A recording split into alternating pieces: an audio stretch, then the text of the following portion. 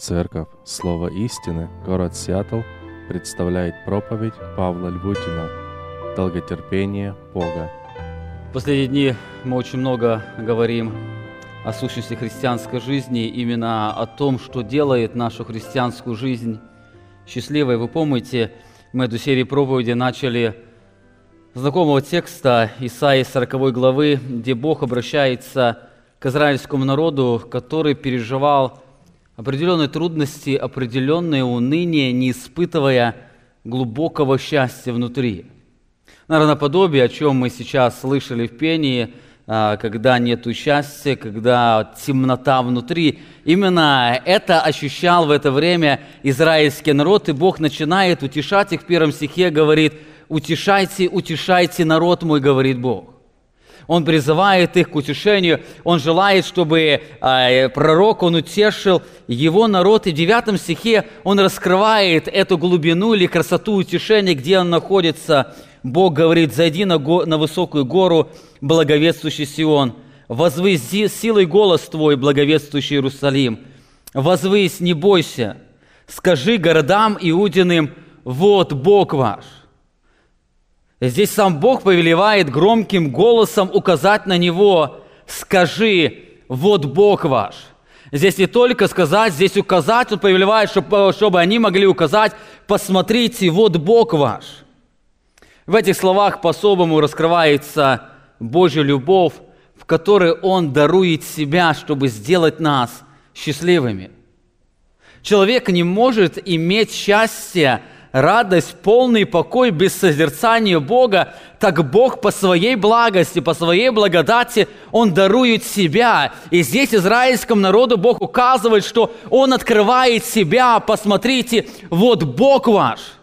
Он сегодня доступен для нашего взора, Он сегодня доступен для нашего познания. Нам нужно признать, что мы можем познавать Бога настолько, насколько Он открывает себя.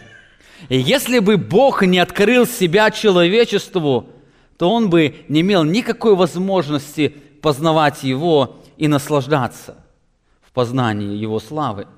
Созерцание Божьей славы – это величайшее благословение, которое мы имеем в результате Божьей любви, которую Он проявлял, которую Он явил человечеству. К сожалению, сегодня много христиан, они воспринимают познание Бога как какую-то тяжесть христианской жизни. Они воспринимают ее как тяжелую обязанность. Они заставляют себя для того, чтобы исследовать Писание, изучать Священное Писание. Приходя на богослужение, некоторые христиане заставляют себя просидеть целый час, чтобы слушать проповедь, которая раскрывает о Боге. К большому сожалению, для многих христиан познание Бога воспринимается как тяжелая обязанность, а не как особый дар Божьей любви, который приносит глубочайшее наслаждение и удовлетворение. Познание Бога – это особый дар Божьей любви. Сегодня, направляя наш взгляд на Бога, мы продолжаем говорить о Его совершенстве, о совершенстве Его благости. Мы с вами говорили, что благость Бога означает, что только Он совершен и добр в своей сущности и в своих делах. Только Он – это раскрытие всей Его сущности. И мы говорили о нескольких выражениях Его благости. Одним из выражений Его благости – это Его милость, которая означает незаслуженную Его доброту к тем, кто по причине греха нуждается в сострадании или находится в нужде и испытывает страдания. Еще одним из выражений Божьей благости мы с вами говорили о Божьей благодати, которая также означает незаслуженную доброту Богу, Бога, проявленную к тем, кто по своей природе достоин только лишь наказания. Последние несколько воскресений мы с вами говорили об еще одном ярком выражении Божьей доброты – это Его любви. Божья любовь, она раскрывает то, что Бог отдает себя, Бог жертвует собою ради наслаждения или счастья других людей. Бог отдал самого себя, чтобы грешные люди, которые постоянно враждуют с Ним, могли испытывать наивысшее счастье в созерцании Его славы, и в этом выражалась Его любовь. Сегодня мы с вами коснемся еще одного выражения Божьей благости, – это совершенство долготерпения Бога. Мне кажется, что мы очень много говорим о Божьей любви, о Его милости, о благодати, но мало находим наслаждения в созерцании Божьей доброты, явленной в долготерпении.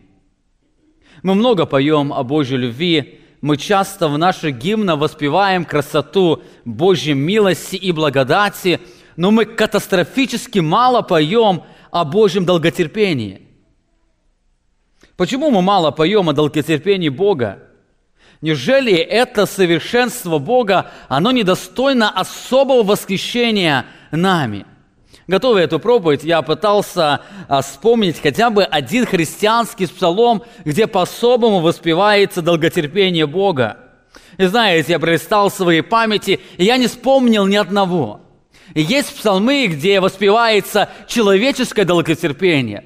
И есть еще некоторые псалмы, которые намекают на Божье долготерпение, в смысле то, что Бог нас очень долго ждал, нас, заблудших сынов. Но я не вспомнил ни одного гимна, где могло воспеваться долготерпение Бога, как воспевается Его милость, благодать или любовь. Сегодня христиане, они забыли об этом качестве. Сегодня многие поэты, сегодня многие композиторы, они не находят удовлетворения в этом. Можно сказать, сегодня христианство, оно очень мало размышляет о долготерпении Бога. Единственное место, где я нашел воспевание совершенства Божьего долготерпения, это в старинных гимнах израильского народа. Псалом 85, 15 стих. «Но Ты, Господи, Боже щедрый и благосердный, долготерпеливый и многомилостивый и истинный». Псалом 102, 8 стих. «Щедр и милостив Господь, долготерпелив и многомилостив». Дальше он открывает долготерпение, не до конца гневается и ни вовек негодует. 144 псалом, 8 стих.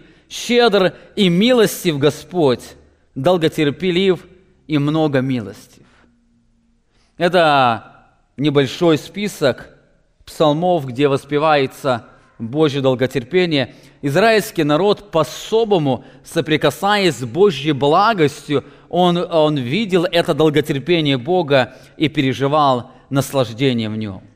Долготерпение Бога является одним из совершенств Бога, который по-особому украшает Его красоту благости. Вы помните, у горы Синай, когда Моисей, он заступался за израильский народ, и Бог сказал, что он поведет израильский народ в обетованную землю. Он сказал о своей милости. Моисей просит Бога показать ему свою славу. Вот я хочу знать того, кто поведет нам, покажи свою славу. И Господь отвечает, говоря, что я проведу перед тобою всю благость мою и провозглашу имя Иеговы. И в 34 главе мы читаем это событие, когда Бог проявляет или показывает Моисею всю свою благость, 34 глава, 6 стих. «И прошел Господь пред лицом его и возгласил: Господь, Господь, Бог человеколюбивый и милосердный, долготерпеливый и многомилостивый и истинный, сохраняющий правду, являющий милость тысячи родов, прощающий вину и преступление и грех, но не оставляющий без наказания, наказывающий вину отцов в детях и в детях детей до 3-го и 4-го рода». Здесь в этом перечне списка, являющего его благость, он использует долготерпение Бога. Бог говорит: я долготерпеливый Бог. Если интересно посмотреть, он начинает этот список повышения имя Иеговы или Яхвы, то есть «я есть тот, кто есть». Он говорит: я есть тот, кто есть, я Бог долготерпеливый. Слово «долготерпеливый» является переводом двух еврейских слов «эрек ав», имеющий смысл «медленный на гнев».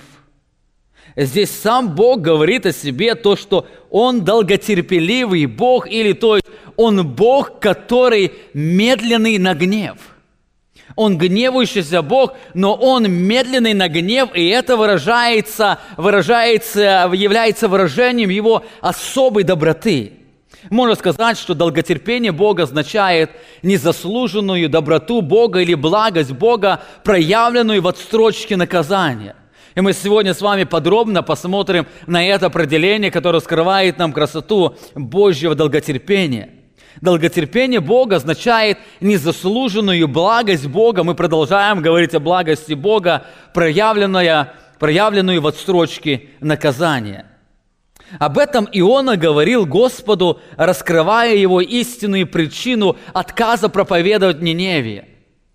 Иона признается Богу, почему в тот день, вместо того, чтобы послушать Бога, идти проповедовать в Ниневию, он бежит совершенно в другую сторону, город Фарсис. 4 глава Ионы, 2 стих. «И молился он Господу и сказал: О Господи, не это ли говорил я, когда был еще в стране моей?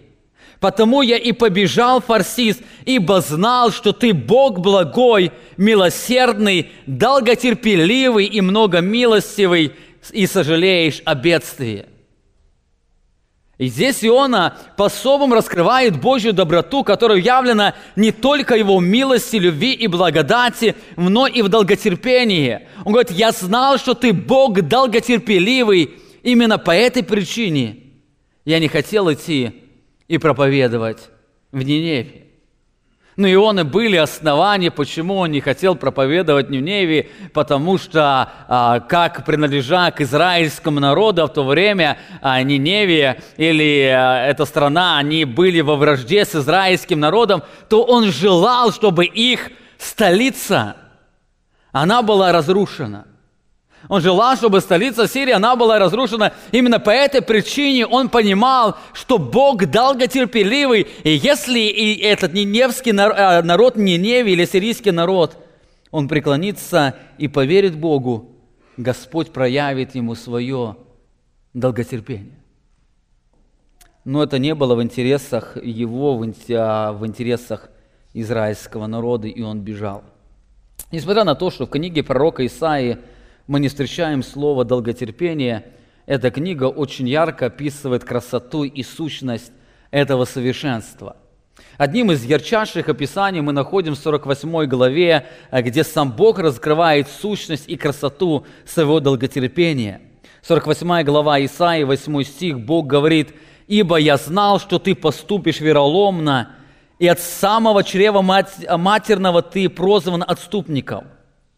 Ради имени моего отлагал гнев мой, и ради славы моей удерживал себя от истребления тебя. Вот я расплавил тебя, но не как серебро. Испытал тебя в горниле страдания. Ради себя самого делаю это, ибо какое было бы нарекание на имя мое, славы моей не дам иному». Изучая этот текст, я хотел бы вместе с вами обратить внимание на 5 важных истин, которые раскрывают красоту Божьего долготерпения.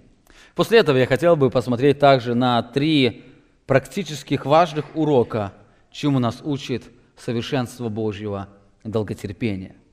Итак, что означает долготерпение Бога, или в чем истинная сущность Божьего долготерпения, в чем красота Его? Во-первых, здесь Бог отмечает, что Его долготерпение или терпение является незаслуженным действием. Долготерпение – это незаслуженное действие Бога. Он говорит израильскому народу, и в этой главе Он дважды это подчеркивает. Он говорит: «Ибо я знал, что ты поступишь вероломно, и от самого чрева матерного ты прозван отступником. Ради имени моего отлагал гнев мой, и ради славы моей удерживал себя от истребления тебя». Вот это «отлагал гнев мой» и удерживал себя, это является выражением Божьего долготерпения. И Он говорит, что я это делал ради себя. Здесь Бог отмечает, что единственная причина, почему Он откладывал свой гнев, находится не в них самих, а только в Нем. Здесь Бог дает истинную оценку израильского народа. Эти слова, они полностью разбивают человеческие заслуги. Во-первых, здесь Бог говорит, что, проявляя долготерпение к израильскому народу, Он знал, что тот будет продолжать враждовать с ним. Заметьте, Он говорит: «Я знал, что ты поступишь вероломно». Бог даже знал, что после проявления долготерпения израильский народ дальше будет поступать вероломно. Он знал, с одной стороны, люди иногда проявляют терпение, и они проявляют надежду, что человек когда-то изменится. Они проявляют с надеждой, но Божье долготерпение, оно имело совершенно другое основание. Он абсолютно знал, что проявляя долготерпение к этим людям, они будут продолжать поступать вероломно.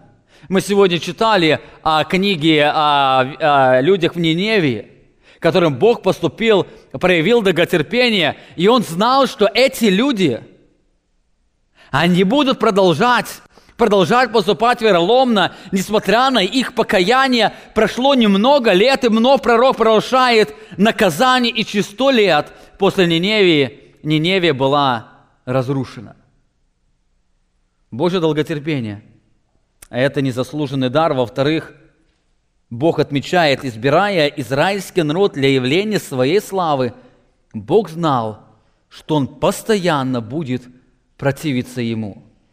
Написано, от самого чрева матерного ты прозван отступником. От самого чрева. До того, как Бог избрал израильского народа, Он знал, что Он будет отступником. Эти слова раскрывают, что в самом израильском народе не было ни одной причины, достойной терпения Бога.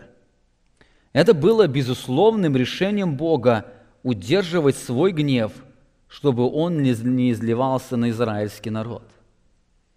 Знаете, это то, что отличает терпение Бога от терпения человека. Человеческое терпение, оно всегда условно, а Божье – безусловно. Человеческое терпение, оно обусловлено надеждой на изменение. Мы, если и терпим, только тогда, когда у нас есть надежда, что человек все же изменится. Когда умирает надежда, умирает и терпение.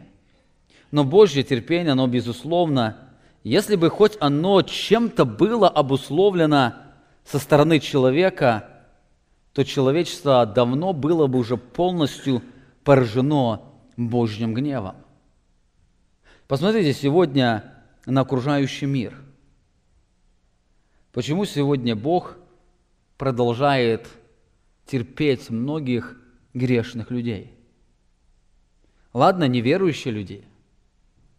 Но посмотрите, что происходит с людьми, которые знали Бога. Они в детстве ходили в церковь, а сегодня они ведут совершенно образ жизни, который оскорбляет Бога. За что? За что Бог к ним проявляет долготерпение? Если бы сегодня Бог даровал бы нам власть распоряжаться Его гневом, то этот гнев бы уже многих сегодня попалил тех, кто называют себя христианами. А Бог продолжает терпеть. Это незаслуженное. Божье долготерпение, оно совершенно необъяснимо человеком. Неемия, вспоминая историю израильского народа, также отмечает безусловное Божье долготерпение к Израилю. Неемия 9 глава 16 стих. «Но они и отцы наши упрямствовали, и шею свою держали упруго, и не слушали заповедей Твоих. Не захотели повиноваться и не вспомнили чудных дел Твоих, которые Ты делал с ними, и держали шею свою упруго, и по упорству своему поставили над собой вождя, чтобы возвратиться в рабство свое.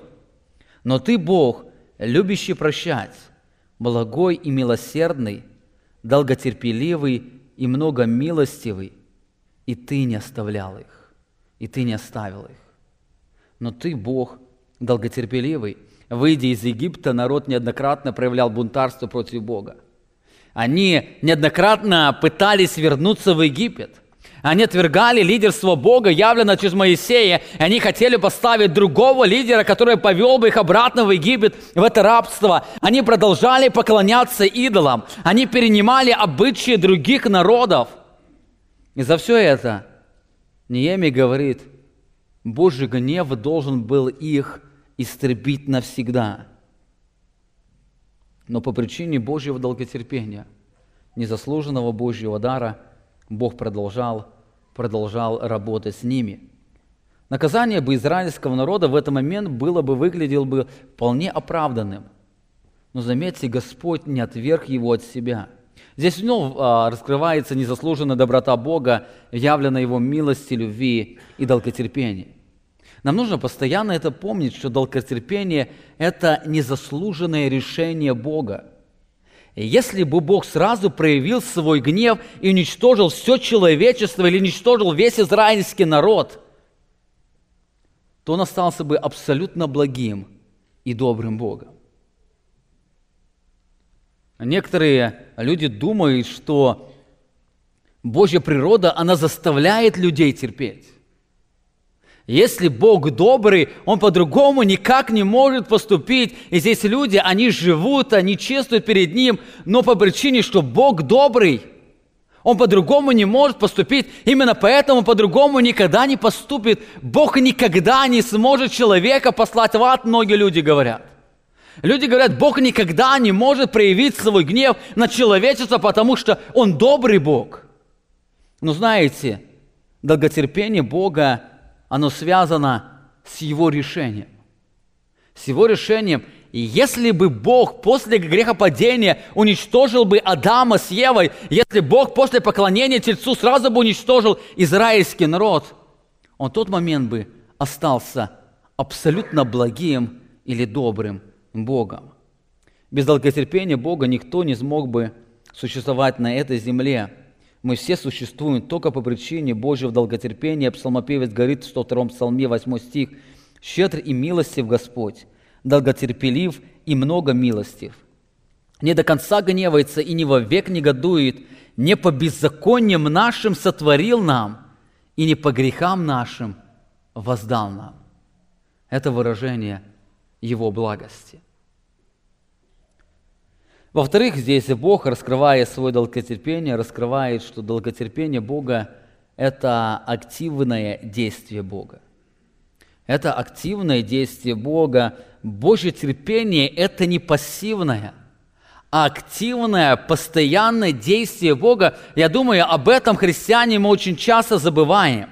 Дело в том, что каждый грех, он вызывает Божий гнев, который готов погубить противников. В Наума мы читаем, 1 глава, 2 стих: «Господь есть Бог-ревнитель и мститель. Мститель Господь и страшен в гневе, мстит Господь врагам своим и не пощадит противников своих». Это реальность Бога, это тот, кто Он есть. И мы следующие 2 воскресенья будем говорить о Божьем гневе, Его ревности. Это тот, кто Он есть. Единственная причина, почему сегодня грешники продолжают жить на этой земле, это только благодаря активному действию Бога, который сдерживает свой гнев. Долготерпение – это не просто Бог просто смотрит на человека. Долготерпение Бога – это когда Бог совершает действия для того, чтобы сдержать свой гнев, чтобы он не был сразу проявлен на человечество. Бог говорит об этом израильскому народу: «Ради имени Моего отлагал гнев Мой, и ради славы Моей удерживал себя от истребления тебя». Заметьте, здесь Бог раскрывает, что Его долготерпение – это не просто пассивное, это активное действие, на что указывают глаголы. Во-первых, Он отлагал гнев свой. Он отлагал его гнев, он должен был проявиться, но он берет и отлагает этот гнев, он задерживает его, чтобы он не проявился сейчас во всей своей полноте. Во-вторых, он говорит, что я удерживал себя, точнее перевести, я удерживал свой гнев. Бог удерживал свой гнев от того, чтобы не истребить противников. Бог удерживал себя. Это активное действие, при котором Он сдерживает проявление своего святого гнева. Это очень важно для того, чтобы нам понимать. Неправильное понимание долготерпения Бога привело нас в ложное отношение к греху. Нам кажется, что Бог относится к греху точно так же, как и мы. Сделали и забыли. сделали и забыли, или сделали, сказали, это ошибка, или как греху относятся точно так же, как к Божьему прощению. Сказал, Господи, прости, и все забыто. Но знаете, это совершенно не так. Каждый сделанный грех, он вызывает действие Божьего гнева, который сдерживается благодаря только Его решению. Каждый сделанный грех. Можно сказать, что неверующие люди по своей греховной природе, они всегда находятся в состоянии, когда на них выражается Божий гнев, о котором будет говорить в следующее воскресенье. Итак, Божье долготерпение, оно заключается в том, что Бог постоянно сдерживает этот гнев. Бог постоянно находится в активном действии, не давая этому гневу полностью проявиться и уничтожить все человечество или уничтожить его врагов, нечестивых людей. Нам нужно помнить, что то, что для нас кажется просто ошибкой, в небесном троне совершенно другая реальность. Это нечестие, которое выражает сильное Божье негодование, Его ревность, она готова защитить другие личности, поразив их Божьим гневом, и Божье долготерпение, оно сдерживает этот гнев. Сдерживает этот гнев. Когда мы говорим о Божьем долготерпении, Божье долготерпение – она не отрицает Божьего гнева. Божье долготерпение говорит о наличии Божьего гнева, но только раскрывает, что это Божий гнев, он сдерживается. Бог сдерживает свой гнев. Знаете, когда мы ведем греховный образ жизни, и нам кажется, что Бог не проявляет на нас гнева, и нам кажется, что Богу безразлично то, что мы делаем, это совершенно не так. Каждый наш грех, он вызывает Божий гнев. И Богу приходится сдерживать этот гнев, чтобы Он не поболил или не уничтожил нас. Бог постоянно сдерживает свое наказание, чтобы проявить свою доброту грешным людям. Это второе. Итак, мы с вами говорили, Божий гнев, он незаслуженный. Во-вторых, Божий гнев – это активное действие, это не просто пассивное. Бог принимает определенные действия для того, чтобы проявлять свое долготерпение. В-третьих, мы видим, что Божье долготерпение – это целенаправленное действие Бога. Бог сдерживает свой гнев не просто потому, что Он решил это сделать, но Он сдерживает свой гнев, потому что Он имеет определенную цель для этого. У Бога есть определенная цель. У Бога есть цель для Его долготерпения. И эта цель, она связана только с Ним самим. Заметьте, Он здесь несколько раз делает ударение на это «ради имени Моего отлагал гнев Мой». И ради славы Моей удерживал себя от истребления тебя. Вот я расплавил тебя, но не как серебро, испытал тебя в горниле страдания. Ради себя делаю это. Ибо какое было бы нарекание на имя Мое, славы Моей не дам иному. Здесь Бог раскрывает, что Он откладывает свой гнев только ради себя, ради демонстрации славы своей. И здесь вновь нет никакой человеческой значимости. Эти слова, они полностью разрушают человеческую значимость. Бог удерживает свой гнев не ради человека, а ради себя. Эта истина вновь много раз подчеркивается в этой главе и в этих стихах. Он несколько раз говорит, ради себя самого. Он желает, чтобы человечество обратило на это внимание. Знаете, это то, что совершенно не нравится современному человеку. Сегодня многие готовы согласиться с тем, что Божье долготерпение – это его незаслуженное решение. Сегодня многие готовы согласиться с тем, что Божье долготерпение – это активное действие, когда Он постоянно сдерживает свой гнев. Но сегодня очень многие люди, они не хотят согласиться то, что Божий гнев, Бог сдерживает свой гнев только ради себя. Для них это считается каким-то кощунством. Они называют Бога эгоистом, если Бог это делает только ради себя. Но знаете, это связано с тем, что в глубине сердца каждый человек утверждает свою самозначимость. Все эти выражения, все эти возмущения, они исходят из того, что мы являемся эгоистичны, и мы только думаем о себе, и мы мало что пытаемся заставить окружающих людей жить ради нас. Но пытаемся и заставить Бога точно так же жить ради нас.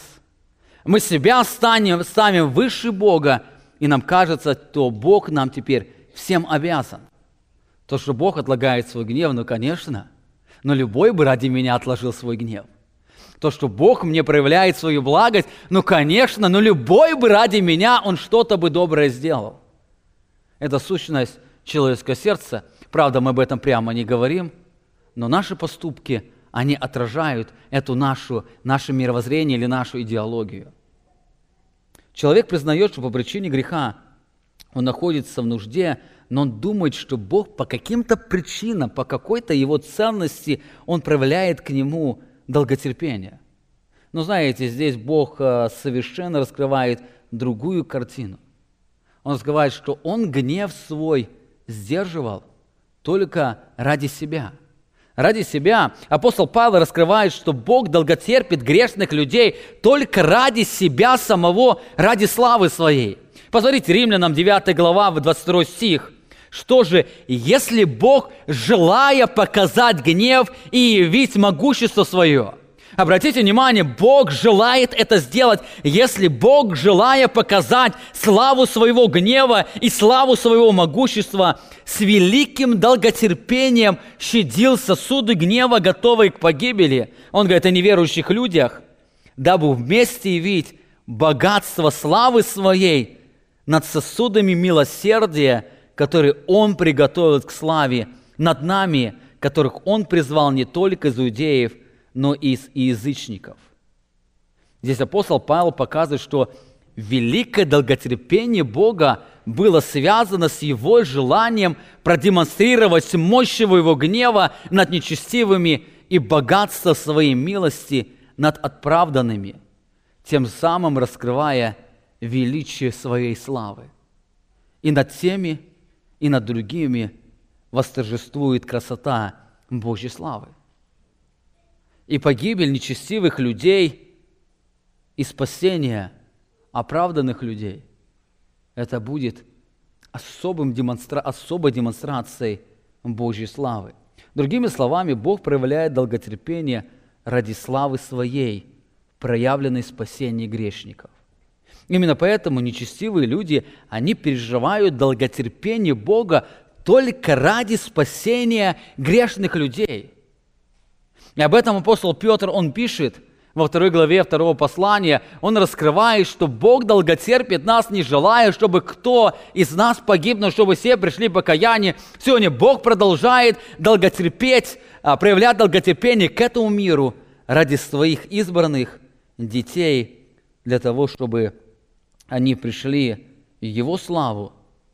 И когда написано, войдет последний язычник, тогда Бог проявит это могущество. Оно будет проявлено в первые 7 лет великой скорби. Оно будет проявлено на протяжении тысячелетнего царства. Оно еще ярче будет проявлено на последнем суде. И самое яркое выражение Божьей славы будет проявляться всю вечность на новой земле и новом небе. Апостол Петр также указывает, что долготерпение Бога является причиной нашего спасения. 2 Петра, 3 глава, 14 стих. «Итак, возлюбленные, ожидая сего, почтитесь явиться пред Ним неоскверненными и непорочными в мире, и долготерпение Господа нашего почитайте спасением, как и возлюбленный брат наш Павел, по данной ему премудрости, написал вам». Божье проявление долготерпения имеет конкретную цель. Это явление Божьей славы через измененные жизни людей.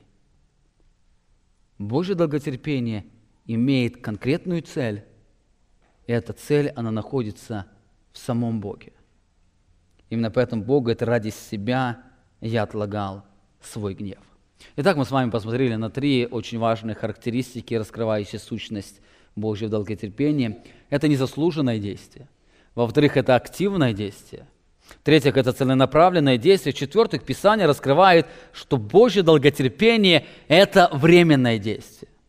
Божье долготерпение – это временное действие. Как уже говорил, некоторые люди утверждают, что если Бог благой по своей природе, Он будет проявлять свое долготерпение вечно.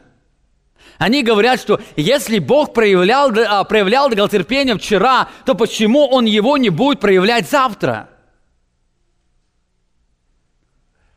Но по такому взгляду они приходят, что Бог никогда не проявит свой гнев. Он всегда будет проявлять долготерпение людям. Но знаете, Священное Писание раскрывает, что это совершенно не так. Писание раскрывает, что Божье долготерпение всегда имеет свои границы.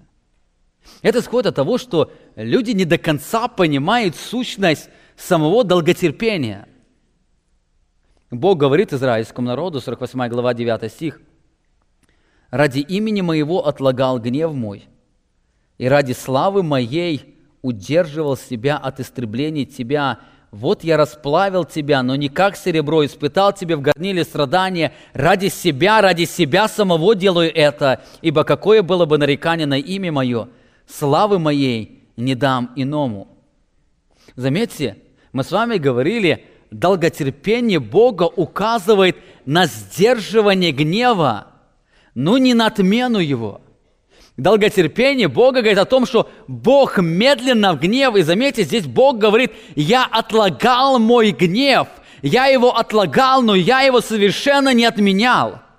Божий гнев, как он горел, так он и горит. И те люди, которые должны были подвергнуться Божьему гневу, они будут подвержены. Он удерживал себя. Но это не значит, что его долготерпение, оно убирало или снимало напряжение Божьего гнева. Совершенно не так.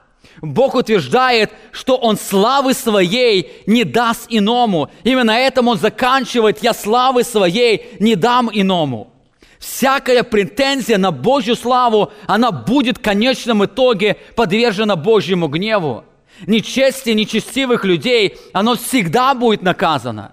Когда человек, он просил себя Богом, и он еще претендует на то, чтобы истинный Бог, совершенный Бог жил ради него, Бог никогда не даст славы Своей ему. Его гнев, он обязательно проявится на нем. И Божье долготерпение говорит об этом. Божье долготерпение говорит о том, что Бог медленно гнев, но этот гнев, он обязательно будет проявлен. Бог неоднократно говорил об этом в Священном Писании.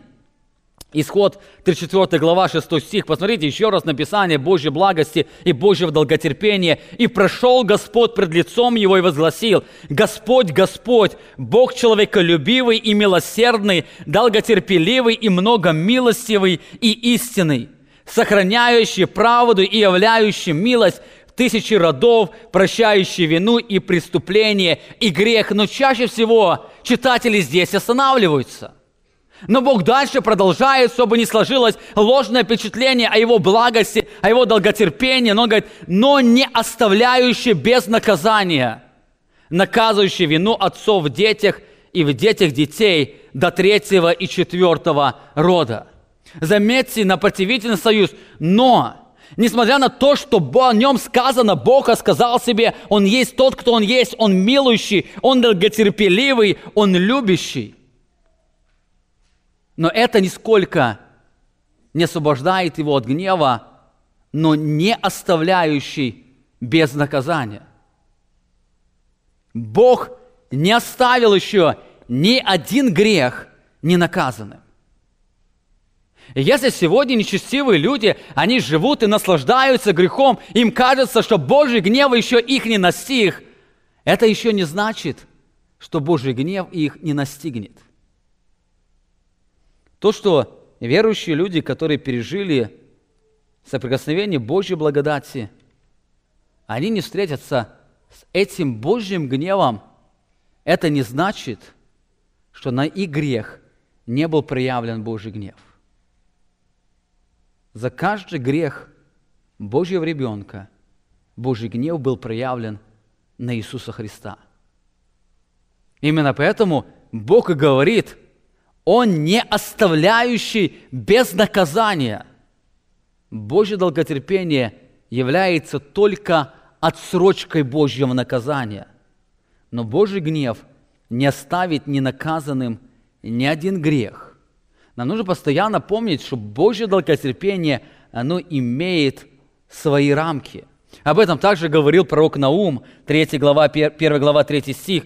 «Господь долготерпелив и велик могуществом, и не оставляет без наказания». Господь долготерпелив, но Он не оставляет без наказания. Нам нужно помнить, что Божье долготерпение – это не отмена Божьего гнева.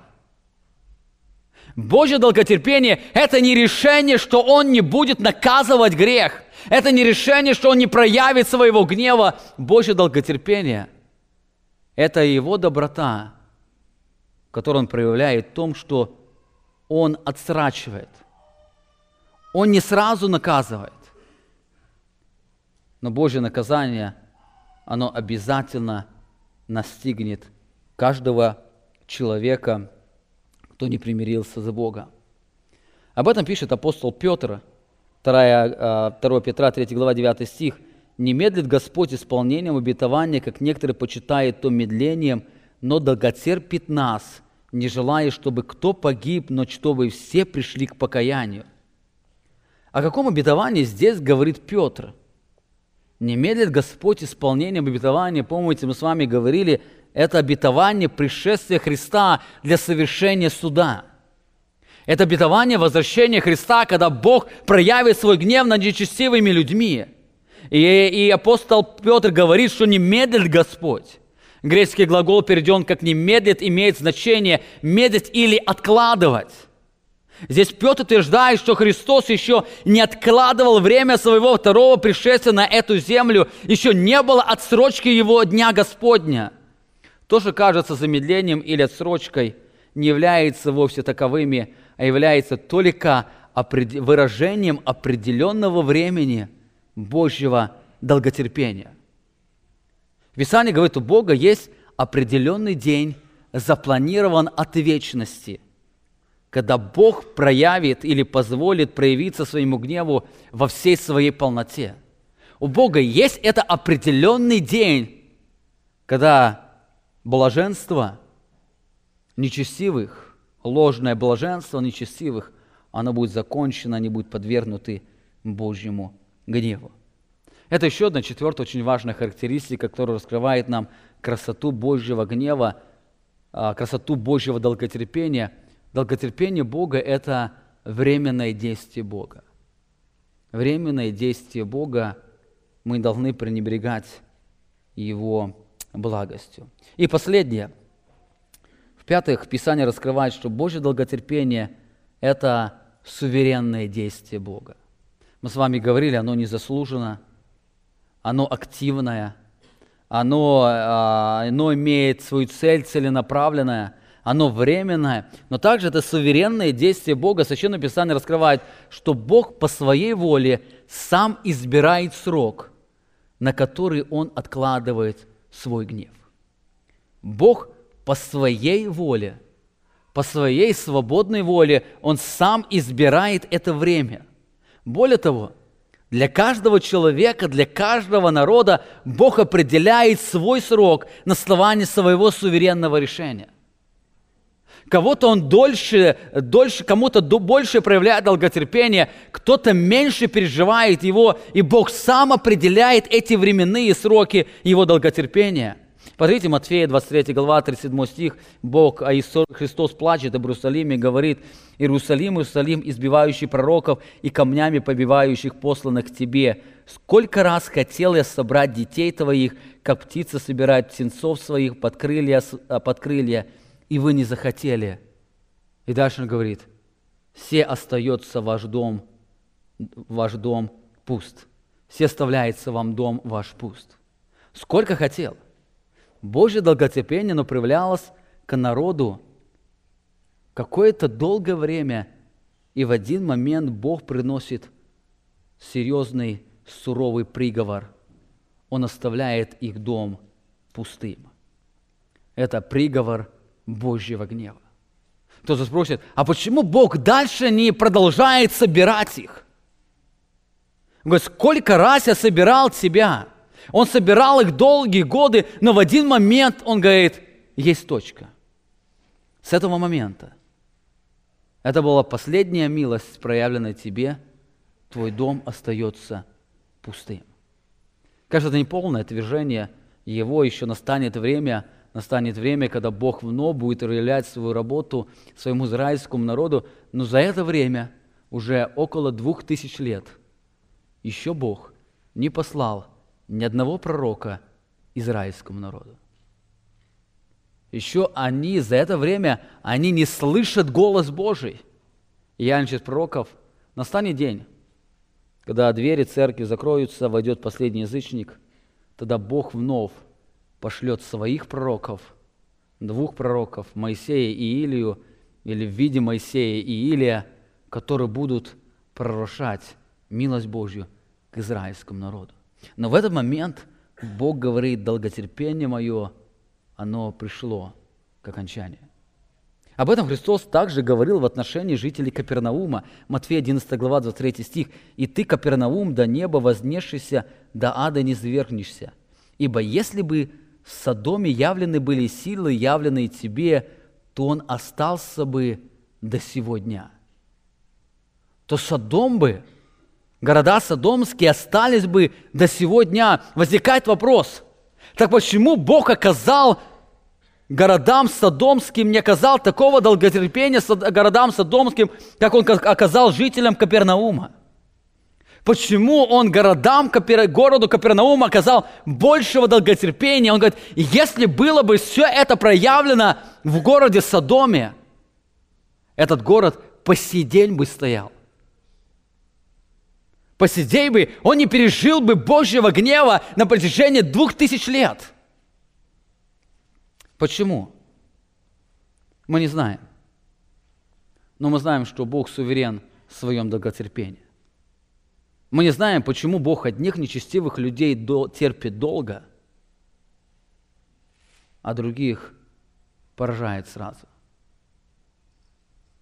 Мы не знаем, почему Бог одним, тем, кто знал Христа, продолжает оскорблять Его святость долгое время, а другим проявляет свой гнев уже в короткое время. Мы не знаем. Мы точно знаем, что это суверенное Божье действие явлено долготерпение. Кому-то Он позволяет годы жить в грехе, оскорбляя Его святость, а кому-то Бог обрывает жизнь только в срок 1 месяц отступления или пренебрежения Богом. Мы не знаем почему. Но это раскрывает, что Бог, Он суверен в своем долготерпении. Итак, мы посмотрели на 5 истин, раскрывающих сущность Божьего долготерпения. Во-первых, Божье долготерпение, оно является незаслуженным действием Бога. Это незаслуженное действие Бога, никто его не заслужил здесь, на этой земле. Во-вторых, это активное действие Бога. Бог постоянно сдерживает себя от того, чтобы не поразить людей своим гневом. В-третьих, это целенаправленное действие Бога. Божье долготерпение всегда имеет свою цель. Это демонстрация Его славы, преображение жизни людей. Именно по этой причине Он терпит неверующих людей ради своих детей, которые достигнут Его царства. В-четвертых, Божье долготерпение – это временное действие Бога. Его долготерпение имеет определенные рамки. И Бог по своей суверенной воле, Он сам определяет эти рамки, кому Он явит какое долготерпение. Итак, долготерпение Бога – это незаслуженная благость Бога, проявленная в отсрочке наказания. Позвольте мне вам предложить 3 практических урока основанных на нашем исследовании о долготерпении Бога. 3 практических урока. Во-первых, истинный взгляд на Божье долготерпение, оно учит нас правильному отношению к греху. Учение долготерпения Бога учит правильному отношению к греху. Я замечаю, как сегодня говорил, как ложный взгляд на благость Бога отражается в нашем ложном отношении к греху. Живя во грехе, не испытывая Божьего наказания по причине Его долготерпения, люди начинают привыкать к греху. Они начинают привыкать к греху. Им кажется, что если Бог не проявил своего гнева в прошлом, то не проявит его тогда и сейчас. Если Бог позволял им наслаждаться в грехе в прошлом, то Он и будет позволять им наслаждаться в своем грехе сейчас. Людям начинает казаться, что если Бог их сразу не наказывает, то этот грех, он не совсем противен Богу, точно так же, как не противен им. Им кажется, что они живут в особой ситуации, когда Бог позволяет и Бог снисходит к грехам. Но знаете, это совершенно не так. Бог говорит через пророка Исаия, Псалом 49, 16 стих. «Грешнику же говорит Бог, что ты проповедуешь уставы мои и берешь завет мой в уста твои, а сам ненавидишь наставление мое и слова мои бросаешь за себя». Когда видишь вора, сходишься с ним, и с прелюбодеями сообщаешься. Уста твои открываешь на злословие, и язык твой сплетает коварство. Сидишь и говоришь на брата твоего, на сына матери твоей клевещешь. Ты это делал, и я молчал. Ты подумал, что я такой же, как ты. Изобличу тебя и представлю пред глазами твои грехи твои. Изобличу тебя. Заметьте, Божье долготерпение не говорит об отмене Божьего наказания. То, что Бог молчит, это еще не значит, что Бог игнорирует это. Настанет день, когда Божье терпение, оно подойдет к определенной им точке, и тогда Он больше не будет сдерживать свой гнев. Заметьте, он здесь раскрывает, что очень часто люди, смотря на Божье долготерпение, они начинают исказать Божий образ и искажать его отношение к греху. Ты это делал, я молчал, и ты подумал, это нормально. Ты подумал, это нормально. Кстати, это сегодня очень многие люди переживают, когда сегодня страна за страной, штат за штатом, церковь за церковь начинают узаконивать однополые браки, и они не видят проявления Божьего гнева, как на Содом и Гоморру. Им кажется, если Бог сейчас молчит, это нормально.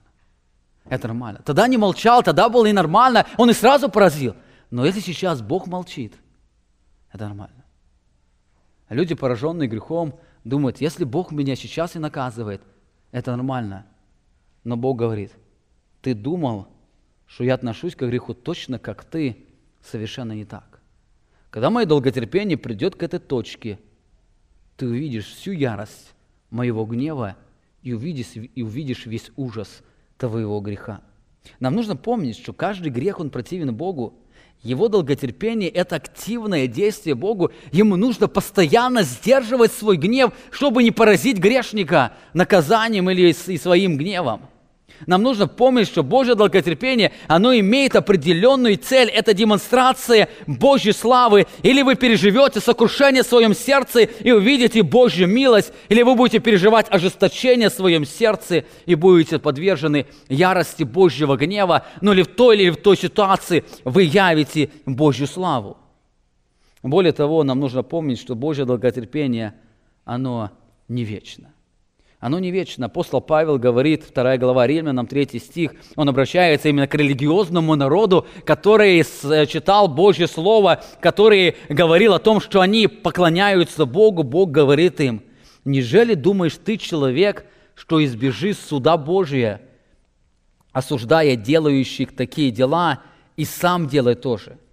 Или пренебрегаешь богатство благости, кротости и долготерпения Божия, не разумея, что благость Божия ведет тебя к покаянию? Но по упорству твоему и нераскаянному сердцу ты сам себе собираешь гнев на день гнева и откровение праведного суда от Бога, который воздаст каждому по делам его. Ты сам собираешь себе гнев на день гнева. Этот день настанет, у Бога есть определенный день. Те люди, кто живут во грехах и не желают их оставить, апостол Павел говорит, они пренебрегают Божьей благостью, явлено долготерпение. Они пренебрегают этим, они думают, что Божье долготерпение, оно дает им какие-то поблажки, но совершенно не так. Божье долготерпение, оно сдерживает Божий гнев, который точно будет проявлен. Это очень ярко видно в дни царствования царя Иозии. Вопреки тому, что этот царь тщательно пытался служить Богу, написано, они совершили даже Пасху, так Пасху совершили, как никогда от дней Моисеевых они не совершали такой Пасхи. Они по-особому совершили эту Пасху. Это было, наблюдалась особая реформа в израильском народе. Это было особое преклонение. Царь Иосия пытался всеми силами вернуть израильский народ Богу. Но знаете, к этому времени израильский народ уже перешел черту, установленную Богом его терпения. Он прошел черту. Почитайте 4 Царств, 23 глава, 25 стих написано: «Подобно ему, Иосии, не было царя прежде его, который обратился бы к Господу всем сердцем своим, и всей душою своей, и всеми силами своими, по всему закону Моисееву, и после него не восстал подобный ему». Но заметьте, однако же Господь не отложил великой ярости гнева своего, который воспылал гнев его на Иудею за все оскорбления, какими прогневал его Манасия. Однако же, несмотря на то, что израильский народ опомнился, но знаете, было поздно. Опомнился, но было поздно. Я сегодня смотрю на многих людей, особенно детей верующих родителей. Опомнились, но поздно. Когда пережили множество Божьего гнева, явленного в их жизни. Они опомнились, вспомнили, но было поздно. Помните, в Божьем долготерпении есть свои временные рамки, когда Он сдерживает свой гнев. Есть свои временные рамки. Каждый грех вызывает Его гнев, который Он сдерживает. Это первый урок. Божье долготерпение, оно не учит нас вседозволенности, оно не учит нас какому-то поверхностному отношению к греху. Божье долготерпение, наоборот, нас учит очень серьезному отношению к греху. Во-вторых, учение долготерпения Бога учит правильному отношению к обстоятельствам. Живя на этой земле, мы постоянно соприкасаемся с наличием зла. Очень часто христиане переживают несправедливое отношение к ним из-за служения Бога или к любви к Нему. Нам часто непонятно, почему Бог продолжает проявлять терпение к гонителям христиан. Почему сегодня Бог продолжает проявлять свое терпение там, в мусульманских странах, тем, которые убивают христиан? Почему Бог делает? Но знаете, у нас есть обетование, что не всегда так будет. Не всегда так будет. Не всегда нечестивые люди, они будут процветать. Не всегда так будет. Подобное переживали первые христиане. Иаков утешал их, говоря: «Итак, братья, будьте долготерпеливы до пришествия Господня. Вот земледелец ждет драгоценного плода от земли, и для него терпит долго, пока получит дождь ранний и поздний. Долготерпите и вы, укрепите сердца ваши, потому что пришествие Господня приближается». Приближается этот день Господень, когда Бог поставит свою точку на долготерпении над нечестивыми людьми. Настанет время пришествия Христа, когда праведники Божьи воссияют, а нечестивые люди, те люди, которые сегодня пренебрегают христианам, которые уничтожают истинных Божьих детей, они будут подвержены ярости Божьего гнева. Божье долготерпение, оно не будет вечно. Подобную картину мы видим в книге Откровения, 6 глава, 9 стих. И когда он снял пятую печать, я увидел под жертвенником душу убиенных за Слово Божие и за свидетельство, которое они имели. И возопили они громким голосом, говоря: «Доколе, владыка святой и истинный, не судишь и не мстишь живущим на земле за кровь нашу?» И даны были каждому из них белые одежды белые, и сказано им, чтобы они успокоились еще на малое время, пока и сотрудники их, и братья их, которые будут убиты, как они дополнят число. На малое время у Бога есть эта точка, когда Его закончится долготерпение, и нечестивые люди, которые сегодня превозносятся над Божьими детьми, они будут подвержены ярости Божьего гнева. Это то, что дает утешение христианам в самых трудных обстоятельствах, взирать на обетование пришествия Христа. И последнее. Учение долготерпения Бога учит правильному отношению к ближним людям. Учит правильному отношению к Божьим людям. Порой люди в своей злобе говорят: «У меня зла не хватает на тебя». Но знаете, это совершенная ложь, которую верит человек. В действительности он переполнен злом. Ему не хватает терпения. Писание призывает христиан, переживших соприкосновение с Христом, отображать славу Его долготерпения. Колоссянам 3 глава, 12 стих. «Итак, облекитесь, как избранные Божьи святые, возлюбленные в милосердие, благость и мудрость, кротость, долготерпение, снисходя друг к другу и прощая взаимно, если кто на кого имеет жалобу, как Христос простил вас, так и вы». Ефесянам 4 глава, 1 стих. «Итак, я, узник в Господе, умоляю вас поступать достойно звания, в которое вы призваны, со всяким смиренным мудрием и кротостью и долготерпением, снисходя друг к другу любовью, стараясь сохранить единство мира в союзе, единство Духа в союзе мира». Подобно апостол Павел писал послание Галатам о плодах Духа Святого, который есть любовь, радость, мир, долготерпение. Это плод Духа Святого, долготерпение, то, что нам дает Дух Святой, находясь в нас. Мы сами по себе имеем ложное представление о долготерпении.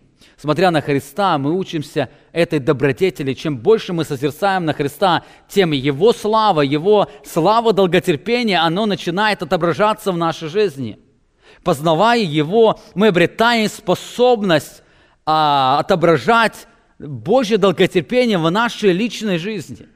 Апостол Павел, он призывает, чтобы люди, они проявляли это Божье долготерпение, которое Бог проявил к ним. Во-первых, Божье долготерпение учит нас, что это незаслуженное действие. Мы должны проявлять долготерпение другим людям не за какие-то их заслуги, даже не за какие-то надежды. Мы должны проявлять долготерпение только по той причине, что Бог проявляет нам долготерпение. И если Его долготерпение незаслуженное, а мы призваны отображать Его славу, то мы должны также отображать незаслуженное долготерпение к другим людям. Во-вторых, Божье долготерпение учит, что это активное действие. Нам нужно прикладывать усилия, чтобы сдерживать свой гнев и проявлять доброту тем, кто противится нам и Богу. Нам нужно прилаживать усилия. Терпеть – это нелегко. Если вам приходится трудно долго терпеть или проявлять терпение к тому человеку, кто очень плохо к вам относится, помните, точно так же Богу приходится сдерживать свой гнев. Если у вас греховный гнев, он исходит из вашего себялюбия, то Божий гнев исходит из Его святости и любви к двум другим личностям. Ему приходится сдерживать свой гнев. Только по той причине, что он решил исполнить свой план. Бог сдерживает свой гнев. Точно так же Бог учит нас, проявляет долготерпение к людям. Проявляйте, помните, это активное действие. Терпение – это не пассивное действие. И если вам так очень легко дается, помните, это не терпение. Любое терпение, оно требует очень сильных усилий. Очень сильные усилия. И прилагая усилия, мы можем его управлять. И Божье долготерпение, но учит нас точно так же сдерживать свой гнев, прикладывая усилия. В-третьих, Божье долготерпение учит нас правильной мотивации. Мы должны долго терпеть только ради Божьей славы. Если Бог долго терпит только ради своей славы, это то же самое должно выражаться в нас. Мы должны долго терпеть только Божья слава. Это то, что должно нас мотивировать. Не то, что нам легче станет в жизни, или мы будем что-то от этого иметь, но по причине красоты Божьей славы. И последнее, Божье долготерпение учит нас полагаться на Бога. Нам нужно полагаться на Бога, нам нужно помнить, у Бога есть свое время работы над этим человеком. Бог определяет временные сроки долготерпения. Бог определяет. И пока Бог дает жизнь этому человеку на этой земле, мы должны проявлять Ему свое терпение. Проявляя терпение, мы должны всегда учиться, всегда полагаться на Бога. Итак, мы сегодня с вами посмотрели на красоту Божьего долготерпения, о котором сегодня очень мало люди говорят, о котором люди сегодня еще меньше, о котором люди сегодня еще меньше поют, о котором сегодня люди очень мало вспоминают и наслаждаются. Но Писание говорит то, что Бог наш очень красив в своем долготерпении. Да благословит вас Бог утешаться и наслаждаться красотой совершенства Божьего долготерпения и дарует вам познание Божьего долготерпения, больше созерцания Божьей славы, отображение с Его жизни. Да будет ваше отношение к греху точно так же, как Бог относится к греху. Помолимся. Аминь.